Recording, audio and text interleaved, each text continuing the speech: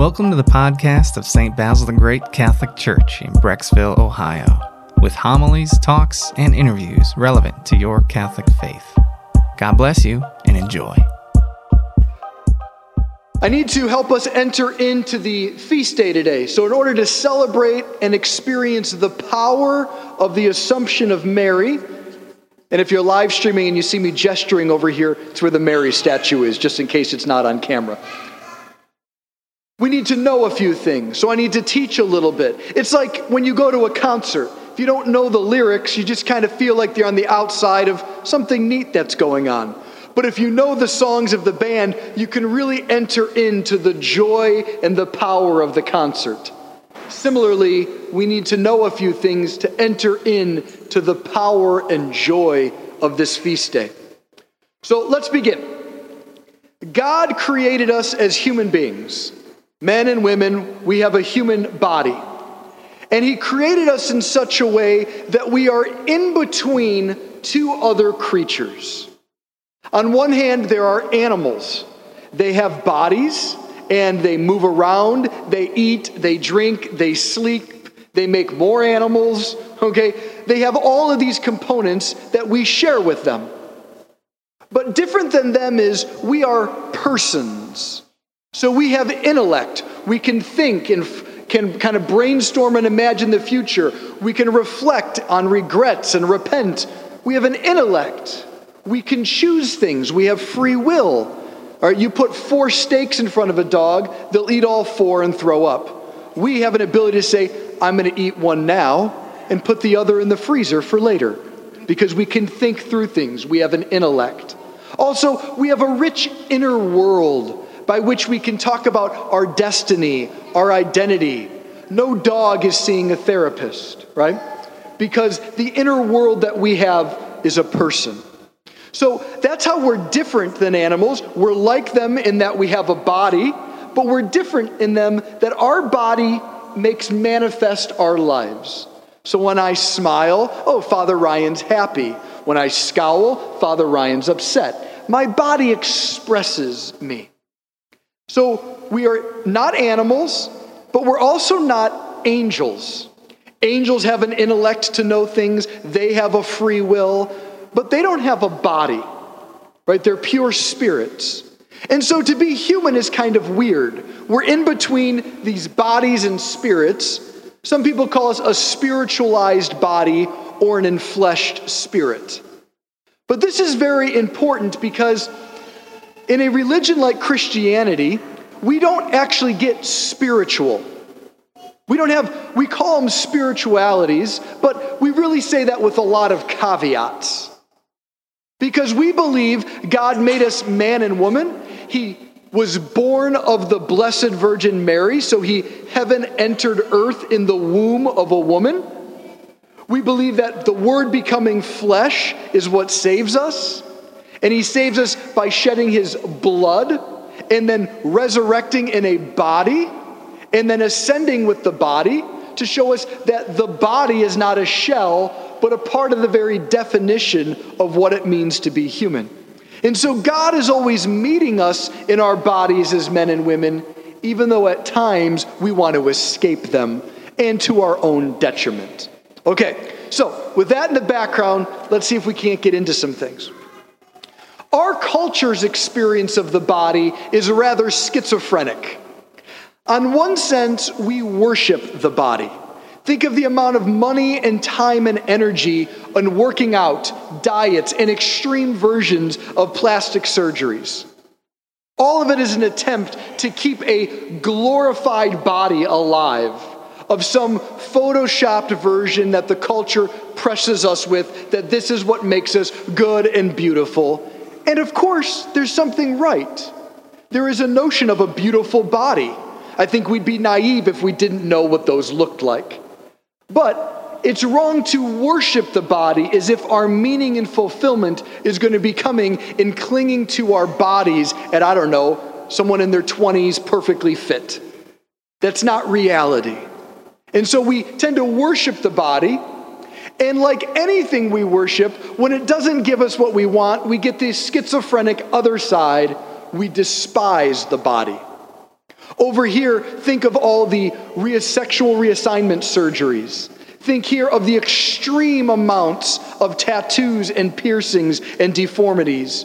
Or think about at a funeral when people say, oh, they finally got to escape that body and now they get to be with the angels. Well, I think we can all understand the sentiment, even if the content is inaccurate. And so our culture has this weird notion of the body. And in the midst of such schizophrenia, today's feast day of Mary's Assumption proclaims the ultimate truth of the human body. That our bodies are destined to share in the eternal ecstasy and glory of the Trinity, the Father, Son, and Holy Spirit. Jesus ascends in his masculine body, Mary is assumed in her feminine body, and now both are participating in the endless love and joy and ecstasy of divine life, in and through their bodies. And so in light of this, we begin to understand the truth of our own bodies. And what do we realize? Well, Jesus took on a body to grant us the redemption of our bodies. That's what St. Paul says in the book of the Ephesians, that he grants us the redemption of our bodies. And he does this by offering us his body and blood in the Eucharist. And as we share in the feast of that grace coming to us in bodily ways, we too can grow in the redemption of our own bodies and so live with hope in the resurrection of our bodies to one day join with the body of Jesus and Mary in the Trinity. This is the only Christianity there is. All the spiritualisms that we might have heard or fallen into are not authentic. They are not from the Scriptures. They have not been revealed by God. Our bodies matter that much. This is why Mary is the hope of all of humanity. It's what Pope John Paul II called her. Her life reveals to us our humanity. She stayed little. That is to say, she stayed under God's will. She trusted the Father, and because of that, she experiences immense glory. Where? In and through her body. So why is this so hard for us? Well, when Pope St. John Paul II came to America, he said, America is a culture of death. Isn't that nice? Isn't that nice for him to say? You're right, it's not nice, but he said it. And he called it the culture of death. What did he mean? Well, sometimes people in the church have reduced this to extreme versions of moralism, meaning, well, abortion, euthanasia, and of course, those are part of it, right? That's just a clump of cells. It's a physical thing, not a person, separating body and person.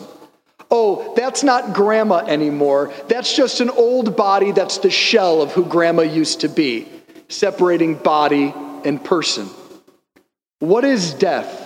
It's the separation of a body and a person. So a culture of death is any way of thinking or acting as if a person is something other than their body. This became very clear in 1953. What happened in 1953? Well, those of you who were alive know I wasn't alive, but I have studied, okay? So, in 1950, God, through the Pope, declared Mary's Assumption. Said that's a definitive teaching of the Catholic Church. That is to say, the human body is male and female, has a dignity, and we can share in the life of God forever. 1953, Hugh Hefner began Playboy. Why does this matter? Because in our first reading today, we saw that the enemy is always against woman. The enemy of our human nature hates woman. Why? Because, as John Paul II said, the woman's body reveals the meaning and destiny of humanity. What happens on Playboy and since then, the internet and smartphones? A person is separated from their body. No one is thinking when they look at that screen, oh, this is Sarah, whose dad was abusive and abandoned her. Or this is Erica, who's addicted to drugs and trying to make a living. Or this is Courtney, who's been kidnapped and put on display. No, they're just wrapped up in the pixels that are displaying a body apart from a person. And so the feast day of the Assumption gets attacked in our culture by Playboy in the subsequent years. So what is with a woman's body? Why is it so amazing that the enemy hates it? Because a woman's body speaks of the destiny of all humanity. Gentlemen, we don't have to get weird, don't worry. But it's poetic meaning that God has inscripted in a woman's body. A woman receives the gift of the other, conceives life, and bears it forth. Jesus instituted the pattern of redemption by saying, this is my body given up for you on the altar. And all of humanity is invited to be open to the gift of his death and resurrection through the Eucharist, to receive this, conceive divine life, and bear that forth in the world. Those who do will experience the redemption of their masculinity and femininity and live in this world with the hope of sharing body and soul in the ecstasy of Trinity in the next. This is the Christian claim. There is no other. This is the Bible. Everything else is other people's pains, wounds, and fear being tossed on us or our own, and we all got them. Just because I get to wear the fancy clothes doesn't mean I'm not human. We all got our pains, wounds, struggles, and fears when it comes to the body.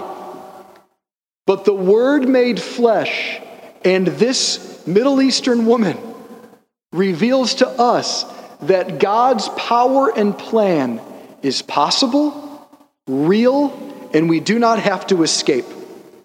Listen to Pope John Paul II's words again. The debasement of modern society in regards to the female body can be countered by the mystery of the Assumption, which proclaims the supernatural destiny and dignity of every human body. And he continues, by looking at Mary, the Christian learns to value their own body. So I've said this litany a few times. I'm going to say it again. And by the way, this is being recorded on live stream. If you want to watch it, sometimes denser homilies, you need to process it. Also, all of my homilies are always on the Basil the Great podcast. So if you need to ever listen to them again, there you go. But just know, in person, you get gestures you don't get there. Okay, good. Because I have a body, right? See it? It's back. Okay. So, God created the human body, man and woman. So you are not just nobody. You're not anybody. And each one of us is not everybody. You and I are somebody. Unique, irreplaceable, and unrepeatable. And when our body is joined to the body of Christ in the Eucharist, his body grants to our body the redemption of the body, so that we, dying to sin and lies and pain, can join in the resurrection of the body and live on this earth with the hope of joining Jesus and Mary's body forever in the eternal exchange of the Trinity. Christianity is not a soul religion where we just kind of escape to kind of be with God somewhere. No, it is in the flesh that we feel Christianity. And those who are willing to descend into the body, that is to say, with illness, with suffering, with pain, with all the hunger and thirst, with all the hair that's leaving us, or some of you it's already gone, for all the hair that's to see, all the grays, all the withering of our body, that is a humiliating component. But as we join in the suffering of the body of Christ, so too will we experience in the glorification of the body of Christ, so that he and she who dies with him will also rise with him, not as an angel, but as a glorified man and woman. And this has been our Father's plan from the beginning. And today in the Assumption of Mary, we get to see it's not naive. It's been granted to one from our race already so that we know it's possible and we ask her for help. And so together we pray, Holy Mary, Mother of God, pray for us sinners now and at the hour of our death. Amen. We hope you enjoyed this audio from our parish.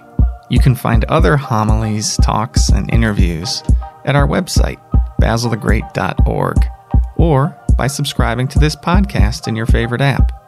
Just search for St. Basil Catholic Church, Brecksville. St. Basil the Great, pray for us.